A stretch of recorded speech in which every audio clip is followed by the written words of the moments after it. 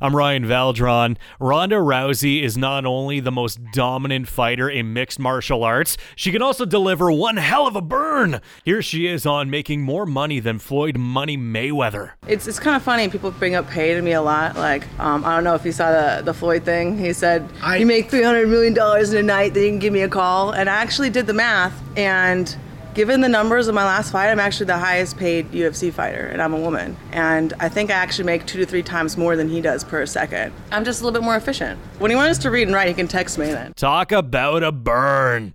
These two, they've been feuding ever since Rousey won the SP for Best Fighter over Mayweather and went up on stage to get a reward and said, I wonder how Floyd feels being beaten by a woman for once. Now this? I think I actually make 2 to 3 times more than he does per second. Can anybody say, kick his ass, Seabass? Rock Back to School is on at the Real Canadian Superstore. Right now until